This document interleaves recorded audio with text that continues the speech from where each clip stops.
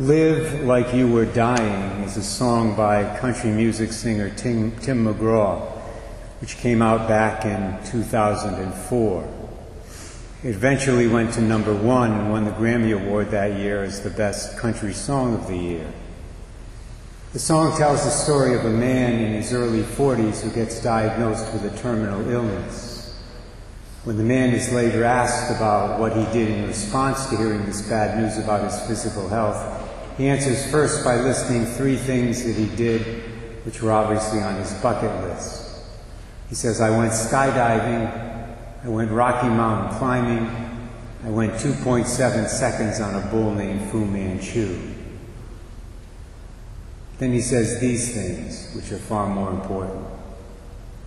And I loved deeper, and I spoke sweeter, and I gave forgiveness that I'd been denying. I was finally the husband that most of the time I wasn't. And I became a friend would like to have. I finally read the good book, and I took a good, long, hard look at what I'd do if I could do it all again. And then he ends with the classic line, someday I hope you get the chance to live like you were dying. Live like you were dying. That, I believe, is the Lord's message to us in this gospel parable we just heard from Matthew 25. The Lord says to us, make sure you live like you were dying.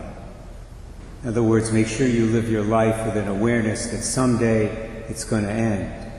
That you'll be called upon, as the Bible says, to render an account for what you did and for what you did not do during your time on planet Earth. That will be an experience we all have. Notice that all the virgins in this story were invited to the wedding feast, just like all the people of the world are invited to the eternal wedding feast of the Lamb of God in heaven. But only 5 had oil in their lamps. Only 5 were ready to meet the bridegroom when he arrived. Now, the oil in this parable can be seen as a symbol. It can be seen as a symbol of sanctifying grace. The grace that Jesus won for us by his passion, death, and resurrection. The grace that makes us pleasing to God. The grace that we need to have in our souls if we want to pass through the pearly gates of heaven. No sanctifying grace, no eternal life with God. And the analogy holds given the fact that in the story, the oil was not transferable. That's a very important detail of the parable. The wise virgins were not able to share their oil with the foolish ones. Each of them was personally responsible for the condition of her own lamp. And that's the way it is with our souls. As Professor William Barclay put it in his commentary on the Gospel of Matthew, there are certain things we must win or acquire for ourselves. We cannot borrow them from others. This is why confession is so important. We receive sanctifying grace into our souls for the first time when we're baptized. But we can lose that grace through mortal sin. The ordinary way to get it back is through the sacrament of reconciliation. So when was the last time you went to confession? Hopefully we'll all get there at least once before Christmas. Now, what I really like about Tim McGraw's song is that it indicates that the main character, this man in his early 40s with a terminal illness, has lived a better and more fulfilled life since his diagnosis.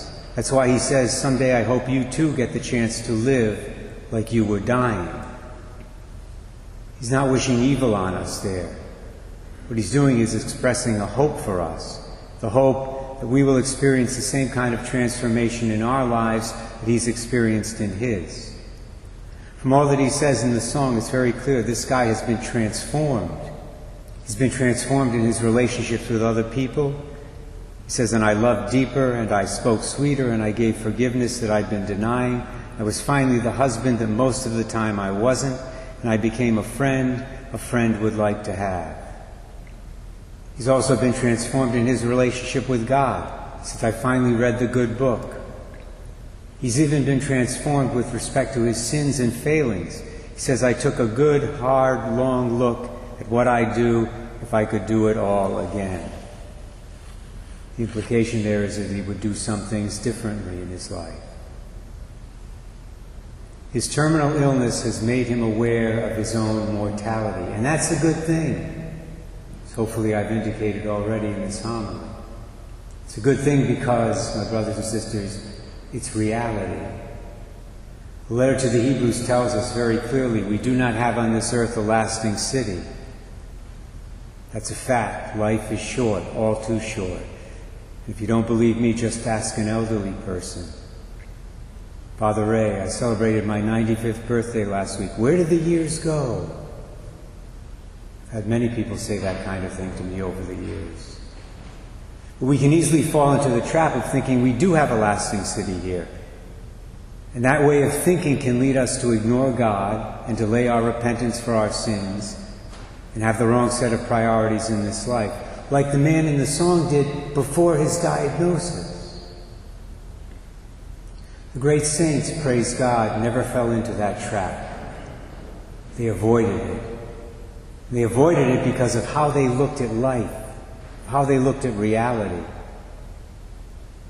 In this regard, there's a wonderful painting of St. Francis of Assisi by Caravaggio, the Italian artist of the 16th century. I'm sure many of you have seen it.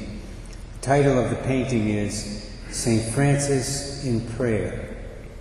And it shows the saint kneeling prayerfully with his attention riveted on the object that he's holding in his hands. And what is that object that he's holding? A crucifix? Nope. A Bible? No. It's a skull. A human skull.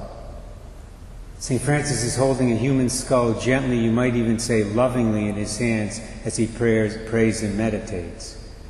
Which is not surprising because apparently he did have a skull in his possession, and he sometimes would bring it to him to breakfast so that his fellow friars could meditate on it too, whether they wanted to or not at that early hour of the morning.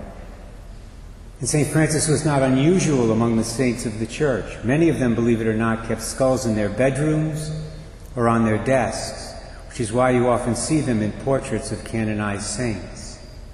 There'll be a skull off in the corner somewhere. So why did they do this? Were they obsessed with death? No, quite oppositely, they were obsessed with life, eternal life, the eternal life that Jesus died on that cross and rose from the dead to give them. They didn't want to miss out on that life for anything. They didn't want to be like those 5 foolish virgins in this parable. So they kept this symbol of death around, a human skull. They kept it around to remind them that they needed to be ready. They needed to be ready for the moment of death always, since as Jesus says here, none of us knows the day or the hour when the Lord will come for us. And in the process of doing this, these holy men and women lived fulfilled and joyful, albeit sometimes difficult lives. They lived like they were dying, even when they were in good physical health.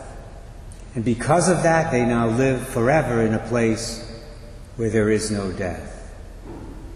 A place where we will also someday be if we follow their example.